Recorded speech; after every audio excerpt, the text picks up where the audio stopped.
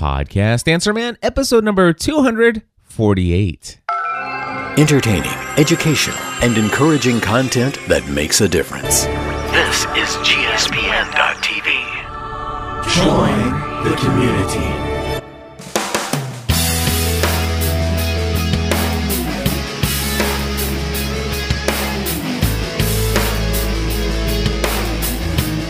Well, hello, everybody, and welcome back to another episode of the Podcast Answer Man.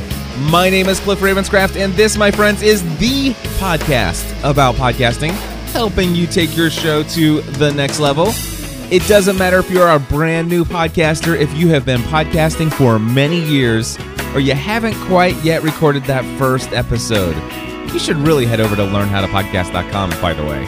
Anyway, there's something we can all do to take our show to the next level. Hey, my friends, I am delighted to tell you that today I have another full show prepared to answer your questions.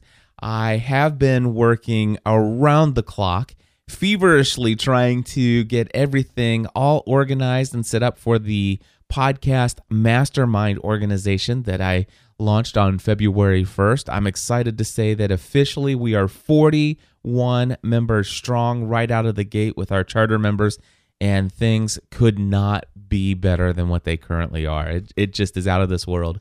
And I'm delighted to say that tomorrow afternoon I'm hopping on a plane and heading to Orlando, Florida for a week, and actually for about 5 days.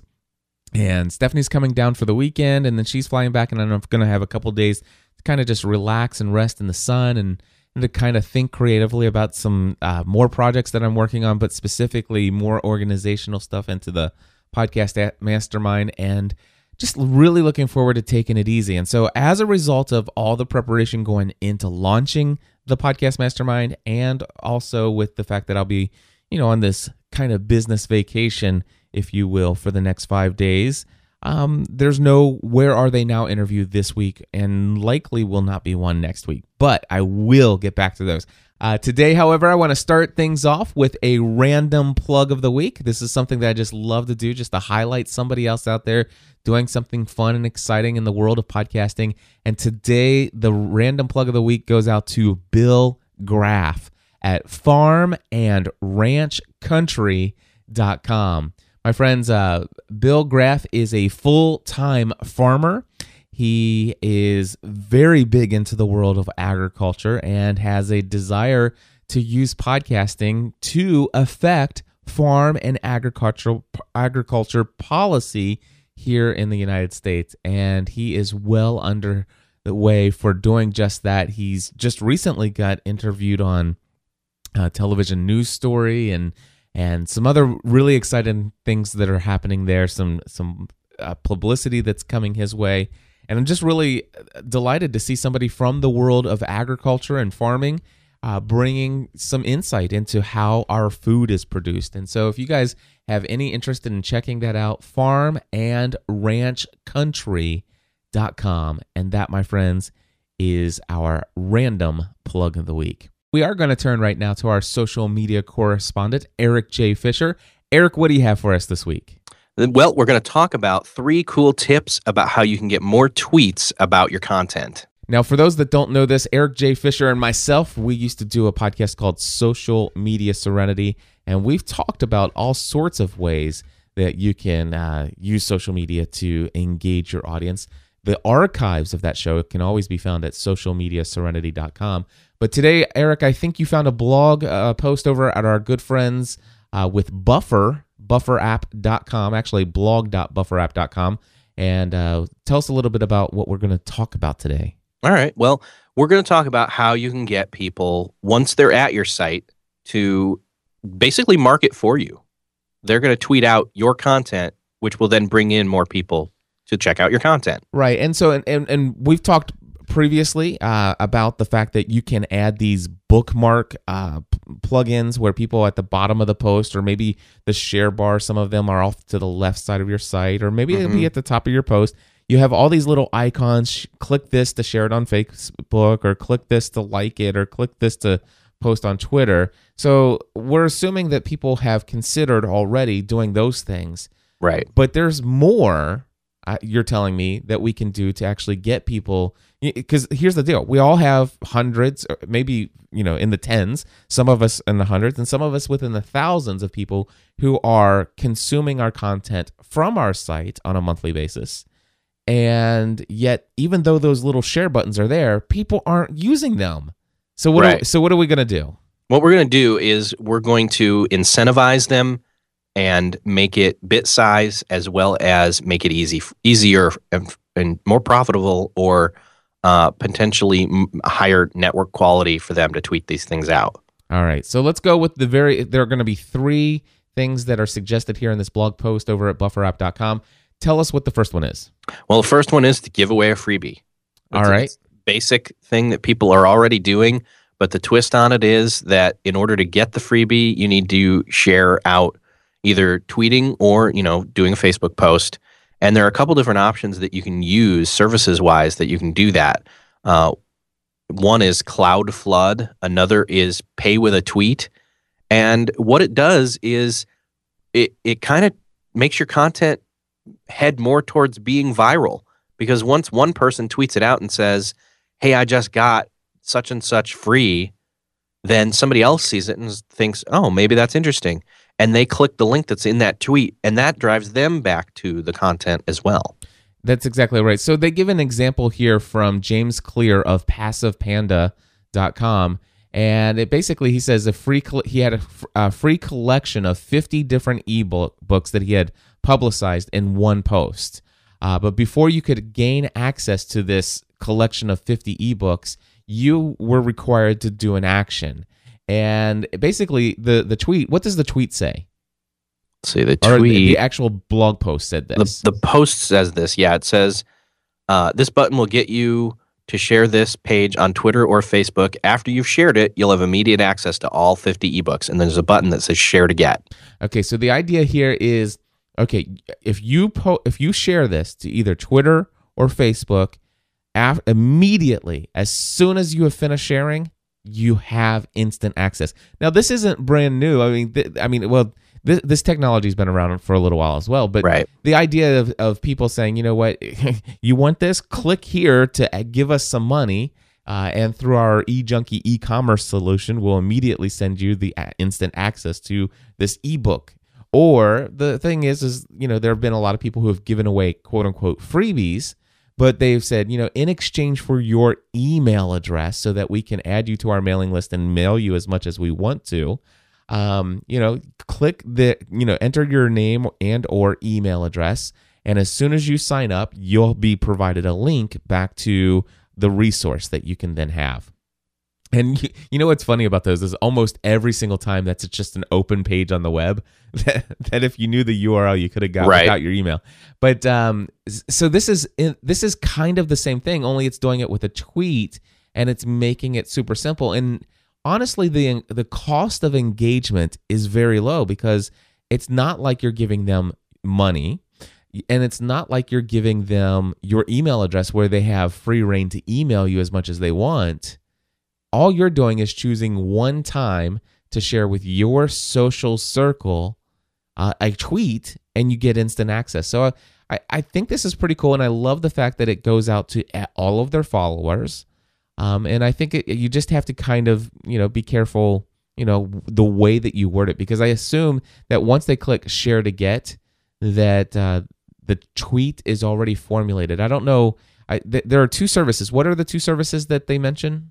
The one is Cloudflood, and the other is Pay with a Tweet. All right. So I'm wondering if you have the ability to lock in what gets tweeted. So basically, as the blog content owner, do I get to type in what that tweet will say, linking back to my site? It appears so. I'm looking at Cloudflood's app or page, and it shows almost identical tweets coming from multiple people. Gotcha. So I'm assuming that the content owner crafted that tweet. Right. And so if you're not giving the reader the ability to tweak the tweet, if you will, I just made that up, then basically you want to make sure that you carefully and creatively word that in such a way that it doesn't sound sales pitchy. So you don't want to be overly sales oriented. What's the second thing we can do? All right. Second thing you can do is you can make it easy for people to tweet anything on your page. All right. And there's a service, is it called Tweet This Quote? Is that what it's called? Yes. Or Click to Tweet. Click to Tweet. That's what it is. Yes. And what this does is you go to Click to Tweet and you enter in what it is that you're going to be putting. Say you've got an awesome blog post or an awesome headline about a piece of content in a blog post. Like say we were in the show notes of this exact episode of Podcast Answer Man, and one of the headlines of the things you talk about in this episode, you put in Click to Tweet as a, want to know how to get people to tweet more about your content, for example, for this segment. And then you put the URL for that Podcast Answer Man as your URL, and then it spits that out, and then you can paste that in the show notes or blog post, and then people can easily click to tweet those words, and it will just tweet. It'll open up Twitter. It'll say, hey, check out 3 ways to improve your, tweeting content example, and then the URL will be, and they can edit this, by the way. It will let them tweak the tweet, like you said. It will give a link back to this post. Great. And do you get to choose what that link is, or does this? I assume this is a plugin. I think it's a plugin. I'm not sure if you get to pick it, but you may be able to maybe take what they give you and maybe pretty link it if you'd like. I'm wondering if they'd let you either pretty link it. And the other thing is, I was thinking of it for those who are a little bit more geeky, and if you know about the HTML name tag, then you can actually add the URL pound and then the little name tag, and it takes you specifically to that part of the show notes too. There you go. I would love that. Anyway, you're improving what we've already been given. Exactly. So it's called Click to Tweet, and I think that is found at clicktotweet.com if you guys want to investigate further. All right, and third and final way that it's not the final way, but a third way that you can get more people to tweet your content. What is it, sir? You can put pre-made tweets at the end of your blog post. Essentially, if somebody has read to the bottom of your blog post or the bottom of your show notes, they've been very engaged with your content.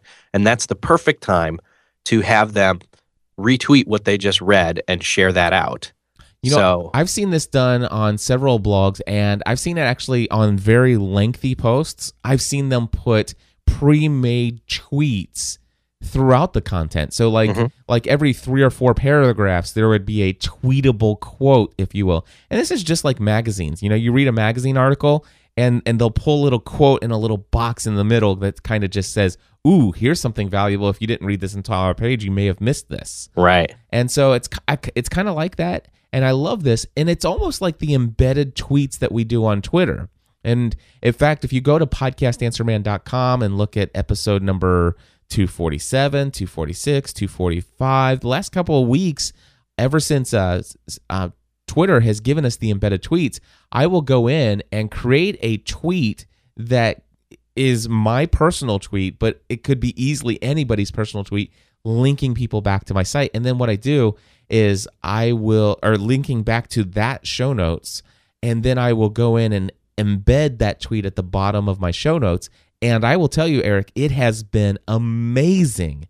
In fact, Twitter is one of my number one refers to my site these days. In fact, while I allow you to say something in response to that, I am going to pull up my stats and I will tell you exactly what they are. Awesome. And so this is an alternative for WordPress blog users. It's a plugin called Twitter @Anywhere Plus plugin.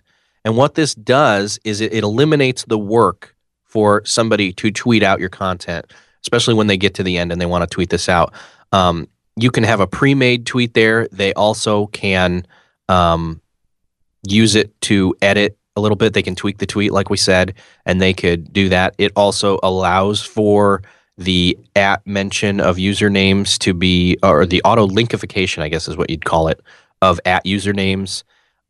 It can do a follow button, so they could follow you right there at the bottom, as well as a retweet button. So it almost looks like it's got a little bit more functionality than the official Twitter embedded tweet. So it's really up to you to try it out and see what you think, which one's better. But obviously the point here is you want to put a very big, call to action at the bottom of your content for people to be able to share that out very easily. Absolutely. And I love the idea of this. I'm going to have to check out this. And you said this is a plugin as well, right? Yes. And what's it called? It is Twitter @Anywhere Plus. All right. And Twitter @Anywhere. What sounds really interesting to me is with the embedded tweet, I either have to publish the blog post first so I have the URL to put in my tweet, or I have to know what my URL for that particular post is going to be and go ahead and tweet it and then create the post. And so I think the idea with this plugin is that you can easily do this, and you actually don't even have to send it out to all your own Twitter followers first. Right. And you don't have to tweet a tweet and then embed that tweet on your blog post that you will have already had to have published first. This takes all that out of the workflow as well. Indeed. Eric, I always appreciate all this amazing insight and information you bring into the social media space for us podcasters, and I certainly appreciate it, and we'll talk to you again next week, my friend. See you then. Alrighty, so as I told you guys before, we have plenty of questions, and today we're going to kick things off with the first question coming from Jason, and what to do about self-promoters. Hey, Cliff, this is Jason at Walking Dead Cast. I'm in San Francisco, and I'm calling for the Podcast Answer Man podcast. I have a question for you. So we get a lot of, especially lately, I've gotten a lot of people who have emailed me or called or posted on our Facebook page that want to do some kind of promotion. Like they'll post on my Facebook page something about something that's kind of tangentially related to our podcast. But, I can tell that mostly they just want to be promoting themselves. And sometimes I actually think what they post is really cool, and then other times I'm just not that happy with it. Or like somebody will call and want to do me to play their promo on my podcast. And, I want to be able to say yes to some of those, but I don't want to have to say yes to all of them, and I also don't know how to decide or how to let people down nicely without being a jerk about it, So I was wondering if you have any insight in this area. It'd be great to hear your thoughts.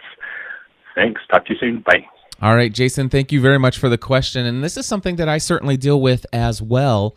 GSPN.TV as a whole, not just Podcast Answer Man, but if you add up all the shows that I produce, we reach an audience of somewhere between 60 to 80,000 people around the world. And of course, because of the technical nature of a lot of my programming, and especially podcastanswerman.com, you can imagine there are a lot of bloggers, a lot of podcasters, and a lot of just overall general brands that are using social media that would love for me to use the platform we have here to promote their stuff. And as you have noted, some people have taken it upon themselves to kind of just go ahead and any kind of environment that I've opened to the public, that they will certainly promote themselves away. And I want to say this, first and foremost, I am all for shameless self-promotion. There's nothing wrong with self-promoting your brand and building relationships and stuff like that. And I think you should be able to go around in this world and do that without shame. However, there's some of you that should be ashamed. Quite simply, you should be able to. There is shameless self-promotion and there is shameful self-promotion. What's the difference? And I think probably it's a different decision as far as where the line is for each individual person. But I think shameless self-promotion is where you decide to go into an environment where, your target audience is hanging out, the people who would be interested in your brand, the people who would be interested in the products and services that maybe you offer. Even if those products and services are free, you're still promoting products and services. Even a podcast, by the way, I consider a podcast to be a product and or service that you offer to the world, and even though it's free, it's still a product. So just keep that in mind. And so going into another environment where the people who would be the perfect target audience for your podcast, going in and jumping in and say, hey, I have a podcast, and I think because you're a group of people who are interested in this topic, well, I do a podcast about it. Boom. Hey, just stopping by. And by the way, you would really like my podcast. I think you would. Check it out here. Where's the line between what I consider to be shameful self-promotion and shameless self-promotion is whether or not, number one, where's your intention? If your intention is only to receive and there's very little intention on your part to give, I think that's shameful, personally. The other thing is are you willing to engage in that community? Are you willing to develop relationships? Are you willing to get to know people and establish relationships and wait until people are interested in you sharing? Maybe they'll ask a little bit more about you as a result of coming to know, like, and trust you from all the valuable stuff you've given with no strings attached, without that little footer in your forum post that says, follow my podcast, blah, blah, blah. Are you willing to invest in relationships, give valuable responses to other people's content? Are you willing to link them to resources that aren't always affiliate links? Are you willing to invest in relationships with people in another space, in another environment that's actually somebody else's environment? If you're on an online public forum or you're on somebody else's fan page, by golly, that's somebody else's brand. That's somebody else's environment that they've created. Are you willing to come in and first and foremost, give before you even give the opportunity to receive? That, my friends, when you build that kind of relationship and then all of a sudden people come to know you and they come to develop a relationship with you and they start asking questions like, so what do you do? And hey, I didn't know that you did a podcast. This is amazing. And then all of a sudden people are asking you questions and you're answering those questions.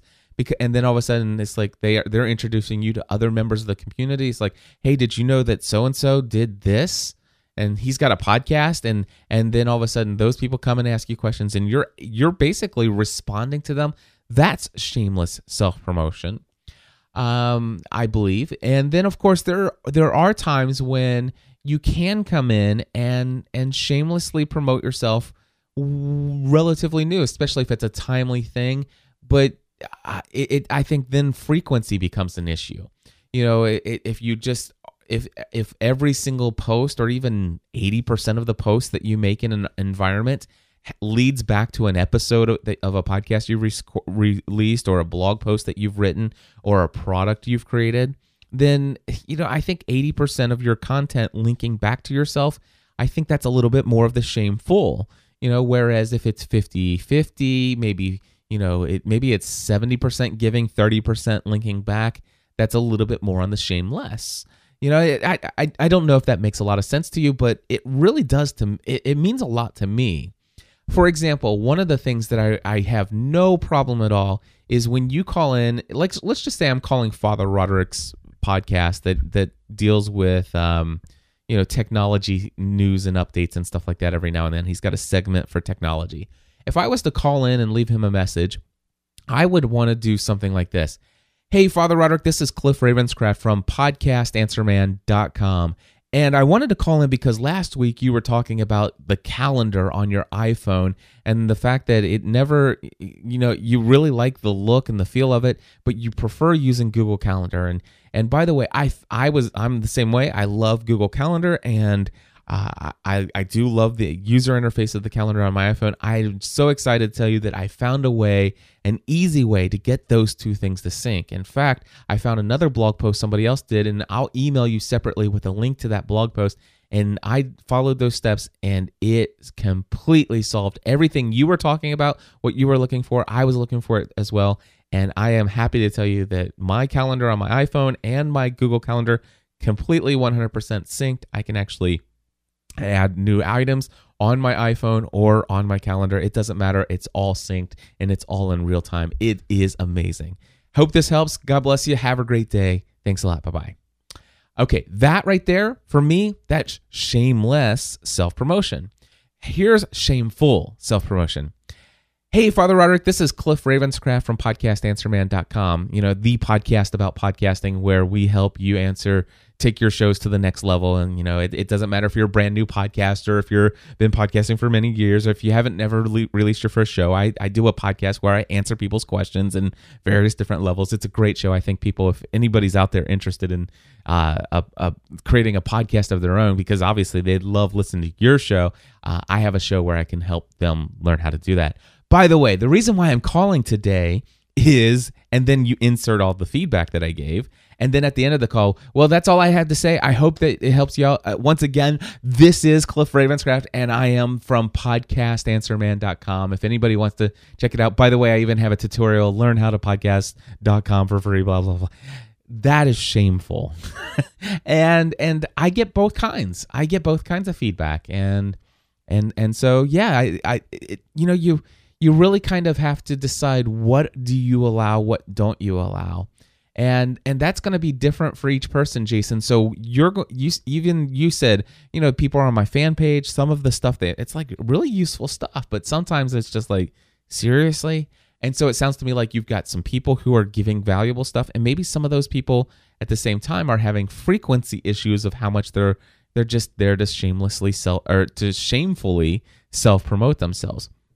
I think an idea, if this becomes an issue, and by the way, this has always been an issue for me. I mean, I can't even tell you the number of people. I got an email the other day. It's like, Dear Cliff Ravenscraft, my name is so-and-so, and I represent so-and-so, and because you do this show, I have somebody who you definitely would want to interview on your podcast. And I'm like, delete, gone. The number of people who just insist that they must be on my show and that it is a total win for me. It's like, yeah, and they would be willing to do that for you. I'm like, seriously? There's so much that needs to happen in the relationship. It's kind of like just going up to a girl and saying, hey, I'm totally awesome. You should go out to dinner with me. And you know what? Maybe some girls like that. But there's so much more to the relationship aspect of this. And I'll be honest, what I've had to do is I've had to say no several times. And I make it a policy that I never take an interview. I never accept an interview where the person approaches me and says, I would like to be on your show. I have a new product. I think your audience would love it. It's like, wow, it sounds to me like you have something that is very valuable that you want to promote, and you believe that my audience could bring great value to that. I'd love to talk to you about a sponsorship. That's one of the things that I would immediately respond with. I mean, they're approaching me. And the other thing is I just make it a policy. I only interview people that I have, number one, a relationship with, that I understand who they are, what their brand is, and stuff like that. Or number two, I've come to know them and I have fallen in love with what they're doing, whether it be their product or service or something. I just feel like, wow, this is amazing. And even without a relationship, I will reach out with them and say, my audience needs to hear about what you're doing. And so if you hear somebody on Podcast Answer Man, it's one of those two reasons. And so first and foremost, I have a policy. I have a personal policy, and I know what that is, and I am able to communicate that to people and say, listen, here is my policy. Now, personally, right now, this is not a public policy, but it is a unwritten rule of how I do things. And when people do invite themselves onto my show or shows, I will send them an explanation of how I do things here. One of the things you could do, especially, Jason, since you're getting a lot of people who are doing this on your public environment known as your fan page, you could kind of explain your heart behind, shameless self-promotion and what you kind of would love to see as the interaction. And maybe guidelines is maybe a strong word to use, but some kind of explanation of what you desire the environment of your fan page to be. And then you can create a special page on your fan page. I think that you can create a tab there. If they took that feature away, you can actually create a page on your website. And when you see somebody taking advantage of your environment to just shamefully promoting themselves, you can just write that person an email or send that person a Facebook message and say, hey, I noticed that you've been doing a lot of posting on the Facebook fan page. I am so happy to have you a member of our community. Just wanted to kind of ask if you would be willing to take about 3 or 4 minutes to read the content or the video or the audio or listen to the audio that I put on this particular webpage that explains how I would love for people to use this community and some of the kind of things that I want to avoid. And then all of a sudden you'd provide them with a link where it kind of explains to them. It's like, we're okay with you linking back, but man, if you could really try not to over promote yourself here, that would be great. And that way you're setting expectations. You're helping to communicate the expectations that you have, and you're dealing with people personally one-on-one and stuff like that. And you can even put a little side note on the thing. It's like, click here for community guidelines, or click here to know how to best interact with this community. And you can just kind of let it be known what your stance is on that kind of stuff ahead of time. And if all of a sudden you've gone through the trouble to think how you want to communicate, how you want that environment to be, if you find somebody that consistently violates it, even though you've asked them to kind of, politely, just please, make sure that you're not going against what our intentions for this environment is. And if that person continues to do it, then the cool thing is there is the ability to block people. And, here's the thing. You're not going to get through life not offending anyone. And if if it becomes so much of an issue, Jason, that it's bothering you, and it's one that obviously has gotten you to call in and ask a question about it, then you really need to take seriously, why is that so important to you? And are you willing to create that expectation for your community so you can communicate the type of environment that you have? And I've certainly had to do that. Even gspncommunity.com used to have a Podcast Answer Man group where people could ask questions, and I did not like the direction it was heading, and I got rid of it. And I did an entire podcast episode. I think it was episode 483 of... No, it wasn't 483. It was some other episode of Pursuing a Balanced Life, and it was called Difficult Decisions That Many People Will Not Agree With. Oh, that was an accident. Anyway, with that, how about I'll just take that as a cue for me to move on to the next question, which is from JD and something to do with affiliates. Hey, Cliff, this is JD from Christian Music Digest podcast, where we do album reviews and artist interviews at christianmusicdigest.com. Got a question for the Podcast Answer Man show. My question is about affiliate relationships with small websites and or individually run sites that don't have a set tracking tool or guidelines like Amazon.com does. Do you have any tips on how to approach these relationships and how one might accurately track the stats so as to ensure that it's a win-win situation for both parties involved? And if you have any experience with this type of a situation, I'd be interested to know, and I would appreciate any feedback you can give. Thanks, Cliff. Bye. Alrighty, well, thank you very much. First and foremost, I want to say that affiliate relationships are very cool. In fact, right after I finish answering this question, I'm going to say some thank you to those of you who've been using my Bluehost affiliate. But let me just say this. First and foremost, affiliate relationships, you'll be able to go on to a lot of these big companies like you've mentioned here, and you'll be able to see that they advertise that they have an affiliate program that you can sign up and you can promote their service and you'll make a commission. Now, there are a lot of companies out there that are maybe not mom and pop organizations, but they're certainly smaller than some of the more well-known affiliate programs out there.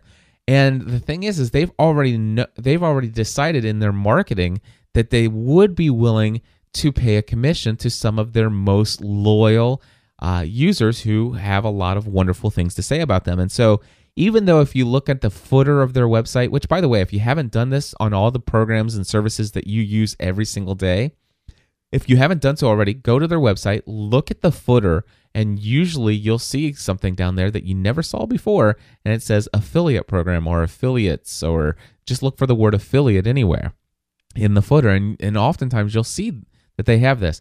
Now, some companies have developed in-house their own affiliate program, but they don't advertise it.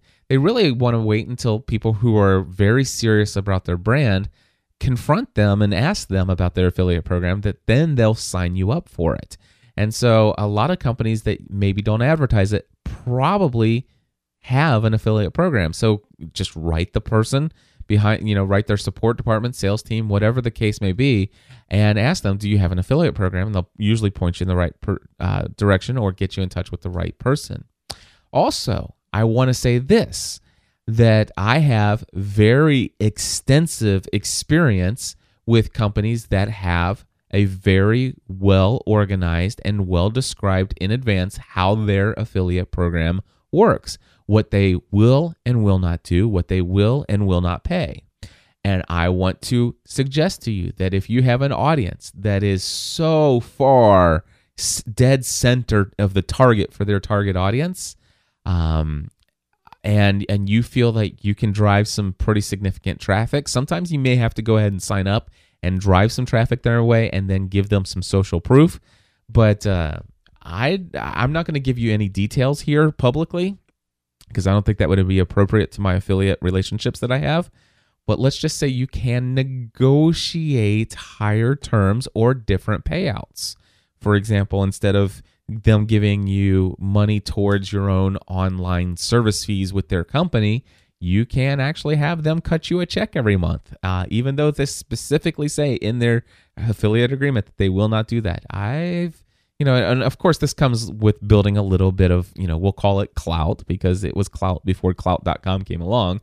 But when you have some clout with a company, you can negotiate better terms, more payouts, and more advantageous types of receiving those payouts. So I just want to have you keep all of that in mind. Now, your question, JD, is what do you do with a little mom and pop shop, that makes candles, and you have a candle, you have an audience that they love candles. Well, you can work with them one-on-one and say, I would like to generate some traffic to your site and certainly some sales. And what I have done, and I did this with Mardel.com, Mardel.com. You can go to Mardel.com/GSPN. I went with them, and they did not have an affiliate program. And we worked out arrangements, worked out all the details. And what I asked them to do, for tracking for their purposes, is to give me the ability to give my audience a promo code GSPN. And we worked out an agreement where they would give 10% off of anything in their shopping cart if they used my promo code. So that would be an incentive for them to use our code. Not that way they wouldn't forget. You want to make sure people don't forget to tell people that you sent them there.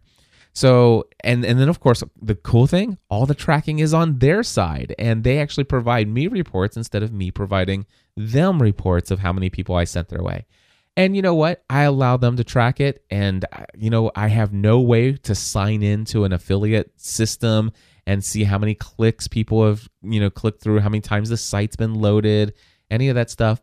Honestly, I don't lose sleep over it, and I trust fully that the company, Mardel, and other various affiliate programs that I have, that when somebody who says, I came here because of Podcast Answer Man or Family from the Heart or one of Cliff Ravens, I came here because Cliff Ravenscraft sent me, I just trust fully in my relationship with these affiliate partners that they are going to be honest. And if something came their way, a sale came their way that they've agreed to pay me a commission on, that they'll pay me a commission on. And here's the thing. If you don't believe that that's going to happen based upon your relationship with them, then I will tell you right now, do not enter into an affiliate agreement with them. They're a lousy company. If you can't trust them to pay you when they know that the sale came your way and they agreed to pay you, then you don't want to be in business with them. You don't want to be affiliated with that kind of organization.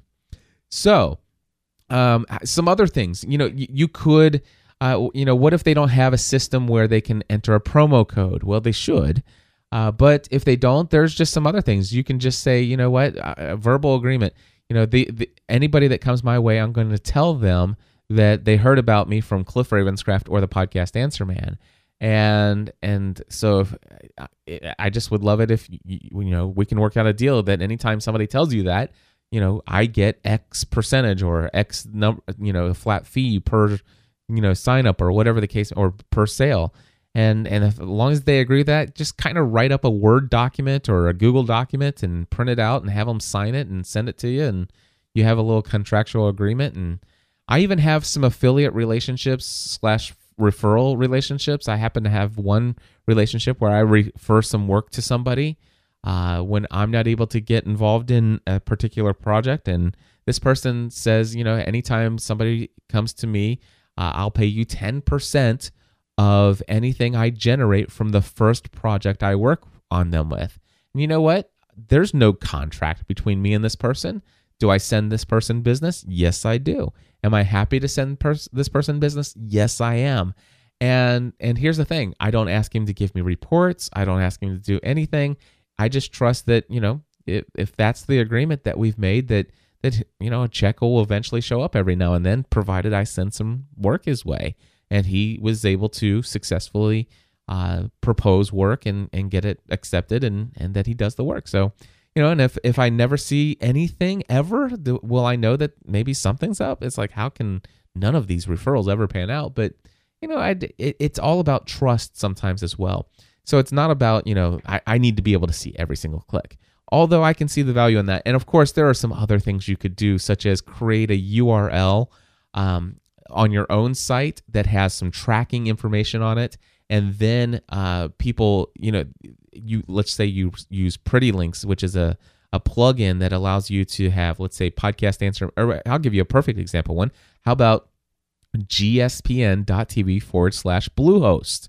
If you go to gspn.tv/Bluehost, that's going to take you to my affiliate link, or I could make it to any place on the world. But what happens is every time somebody types in or clicks on gspn.tv/Bluehost, my plugin counts how many times that happens, how many times that's used.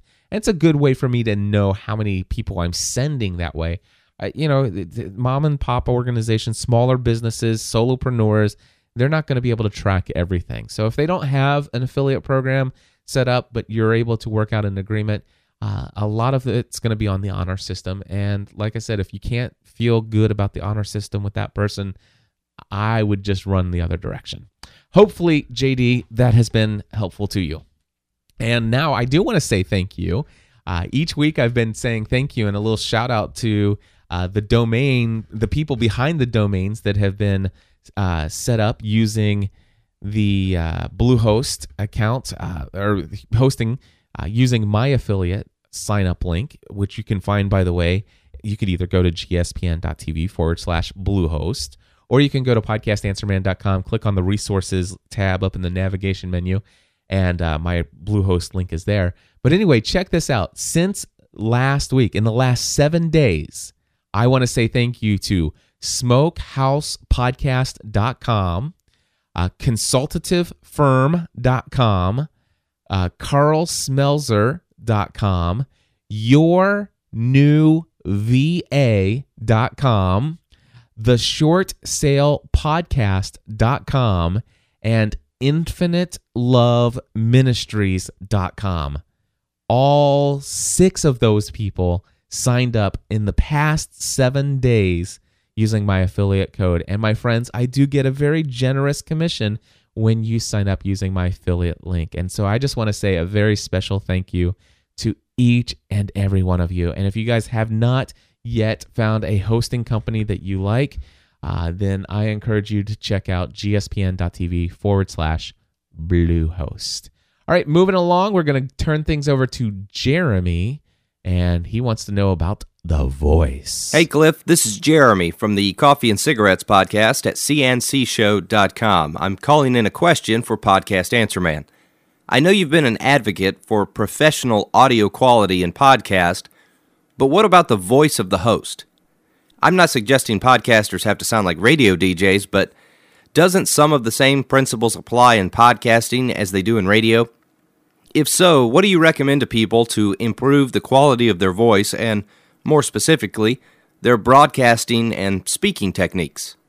Thanks, Cliff. All right, Jeremy, great question. And, there is a little bit to be said for this. there may be one or two people that I have talked to in the last couple years where they've told me they want to create a podcast, and I'm just listening to them on the telephone, and I'm like, yeah, you want to create a podcast? Oh, goodness gracious. And they're, I hate to even say that I've ever had those feelings or thoughts, but man, their voice just like, okay. Yeah. Here's the thing, though. Am I all for audio quality? Yes, I am. Do I think you have a greater chance of success with amazing audio quality? Yes, I do. Do I think that if you sound really cool and you're easy on the ears, that you'll be easier to listen to? Yes, I do. Do I think that if you have a squeaky voice or you speak a little bit differently than other people, that you can't create a podcast that's going to make a positive difference in the lives of other people around the world? Absolutely not. In fact, I just want to point you back to my random plug of the week from last week. Go to specialchronicles.com and check out Daniel Schmuckowski. I mean, he's got I don't know what. Anyway, just go check it out. It's Special Chronicles, and listen to Daniel. He does not talk, as clearly as what you would expect most people would talk and stuff like that. But you know what? He is himself, and he gets behind the microphone. And I actually want to suggest to you that I believe the world could do with the world of podcasting could actually benefit with a little bit less voice training and professional speaking talk and all of this other things. And, I think that there's a lot to be said about authenticity, about relatability. One of my podcast mastermind members recently just posted a question about how long should it take to edit a 1 hour show.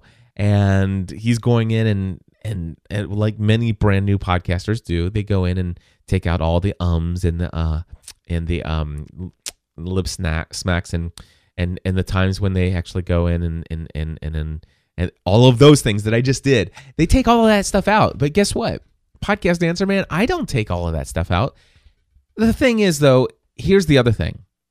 There's something about a lot of practice of doing things. Like, for example, right now, I can actually say whatever it is that comes to my mind as I'm waiting for it to come to my mind without saying in every single silent space. The reason why is because I have been doing this for a long time. Now, if you go all the way back to the beginning of this podcast, I'm sure I did a lot of ums in this episode. But ever since I just a few moments ago decided I wasn't going to say in every silent space, I've become more comfortable over time with silence. And I'm okay with that. I can actually sit here right now and leave a silence and not put in an I can actually feel confident that I'm going to think about what I'm going to say next. And I'm okay with that. And the other thing that I notice is that, after doing many episodes, after doing this for several months, I've learned that I've become more confident in myself and I speak more confidently. And so these are the kind of things that come with practice. They come with doing lots of things. They come with you recording your show, producing your show, and by all means, if you want to, go in and record an hour-long show and spend 3 or 4 hours editing out every You do that for 6 weeks, and guess what's going to happen? You are going to train yourself how to speak without the ums. It's just going to happen because you're going to be so darn tired of taking them out. The other thing is that as you get into this, you will feel more comfortable behind the microphone. You will speak more naturally and stuff like that. And yes, you could potentially go and sign up for some courses or go to a conference for voiceover talent and whatever the case may be, and all these different things, you can go to Toastmasters and sign up for speaking courses and all of that stuff. And I think all of that would be extremely valuable. There's no question that it will improve your game. It will do what we talk about a lot here in Podcast Answer Man, which is take your show to the next level. But at the same time, here's the thing. I don't want each and every one of you out there to go out and think, I need to sound like the guys that are on the radio station. Because guess what? The reason why podcasting got such a huge burst of interest in the beginning was because it was just genuine, real, authentic people behind microphones. They weren't all professionally trained, and there's a lot of appeal to just the authenticity and the natural speaking of just the average Joe behind the microphone. That I kind of like to try to straddle the difference, the space between those two extremes. I like the laid back, casual, unpolished approach. But at the same time, especially with Podcast Answer Man, and this is my business. Did you see? Oh, I think that was the first. I think that was the first. But this podcast is something that is my business, and I do want to sound a bit more professional than some of the other stuff that I do. I just got an email the other day, or not an email. It was actually a public tweet. Somebody says, every time you say dude in your podcast, it makes you sound like a teenager, and it really doesn't do much for the professionalism of your podcast. But you know what? Dude, come on. Could you send that to me in an email instead of publicly pointing out the fact that I sound like an unprofessional teenager to you? Dude, come on. Where are you coming from? And you know what? I am still going to use dude. It's one of those things that does, the phrase dude, does that actually make me sound professional? No, it doesn't. It does a little bit to take away from the professional edge of what I do. But I'm still going to use dude because it's a little bit more of who I am. And natural, genuine, authentic, real conversation with me without a microphone in front of me. I'm having a conversation with you. I get passionate about something, and dude, I am going to say dude. And so if I'm going to say dude in my real, personal, authentic life, I'm also going to bring dude into the Podcast Answer Man.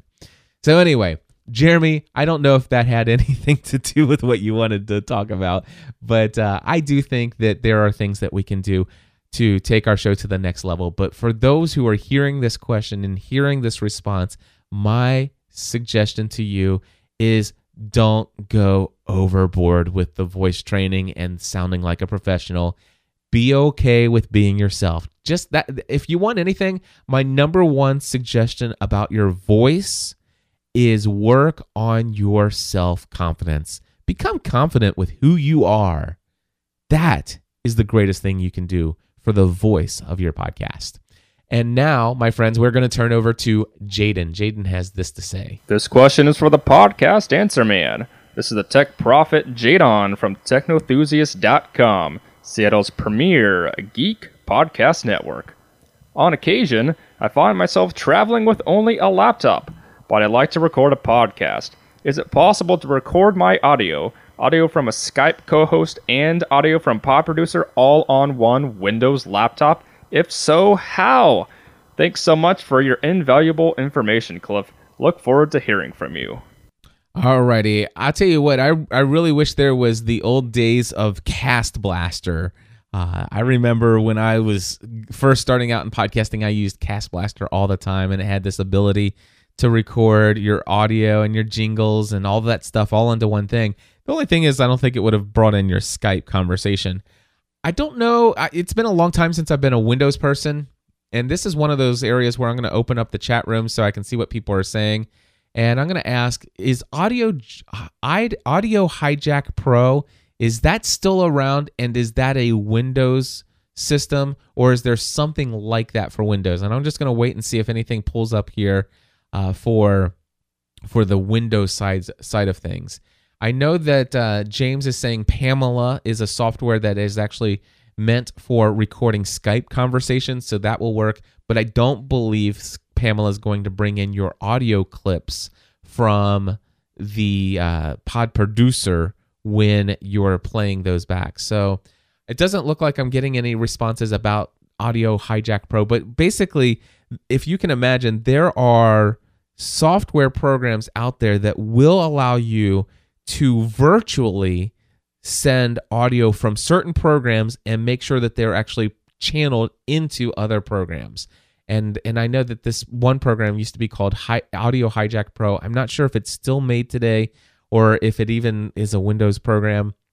I think it was and is. They said that Audio Hijack Pro does work. And so this to me, it would be, if it's a Windows program, and I'll tell you what, I'm going to pause for a second and just look it up. Okay, after further search, it does appear that Audio Hijack Pro from Rogue Amoeba is actually Mac only. So I just did a quick little Google search here, and I found this site called highcriteria.com. highcriteria.com, and they actually have this program called Total Recorder. And it says Total Recorder records everything, an ideal tool for recording streaming audio, mic input, or line input from external devices connected to your PC. Video Pro Edition allows you to record video. The functionality, background recording makes process. Okay, so there you go. Total Recorder from highcriteria.com should help you out. I hope that helps. And if it does, please let us know in the show notes. And by the way, this is episode number 248. So if you go to podcastanswerman.com/248, if anybody has any other suggestions here for Jadon on how he can record audio just using the one computer, no additional gear, please let us know in the comments section, podcastanswerman.com/248. And I tell you what, I think I have room for one more question here. We're going to go to Tom, who's got a question about Google Voice. Hey, Cliff, my name is Tom Melio. This question is for the Podcast Answer Man. Actually, I'm calling. The reason I'm calling is because I'm trying to set up my own Google Voice voicemail. I'm just kind of wondering how you set yours up. Did you upload a custom greeting? Because I don't see that availability on Google Voice, but your quality sounds very good. So I'm curious how you were able to achieve that. And I'm also trying to set my Google rules and such, to kind of figure that out. So I'd be really interested if you could share just your setup about using Google Voice for a feedback hotline. That'd be awesome. Thank you very much. My email is All right, we're not going to play the email there, so let me just stop that.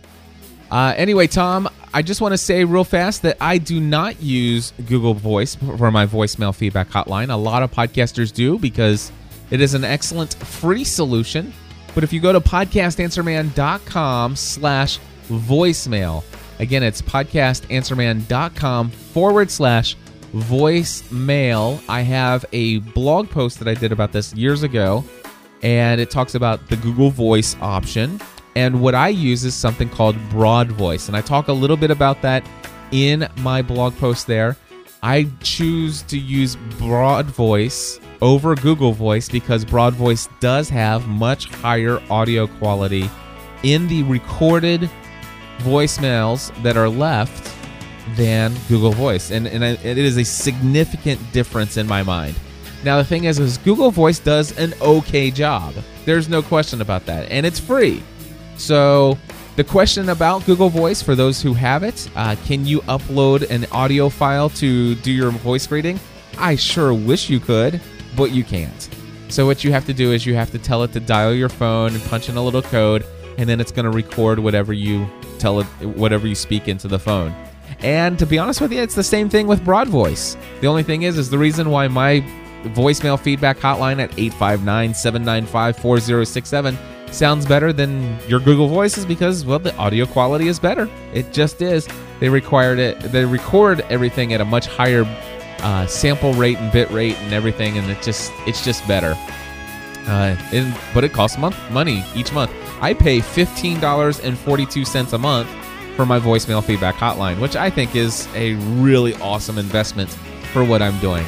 And there you go. So podcastanswerman.com/voicemail. My friends, that's going to wrap it up for this week's episode of Podcast Answer Man. I hope that this has been enjoyable to you. I am so delighted with the way things have turned out for the Podcast Mastermind. You can find out more information about that at podcastanswerman.com/mastermind. The application process is currently closed. I am focusing on building relationships with our 41 amazing charter members, and I cannot wait until you start to hear what some of these people are saying about being a member in the Podcast Mastermind. And in a couple weeks down the road, I'll be willing to take on 15. I'll take on 15 new members in a couple weeks. I'll open up the application window for 10 or 15 new members, and the rate on that's going to be $297 per month. And if you are interested in that, you can email me, cliff@podcastanswerman.com, and I'll put you on a waiting list for the application process. And that's pretty much all that's going on there. It's a lot. It's awesome.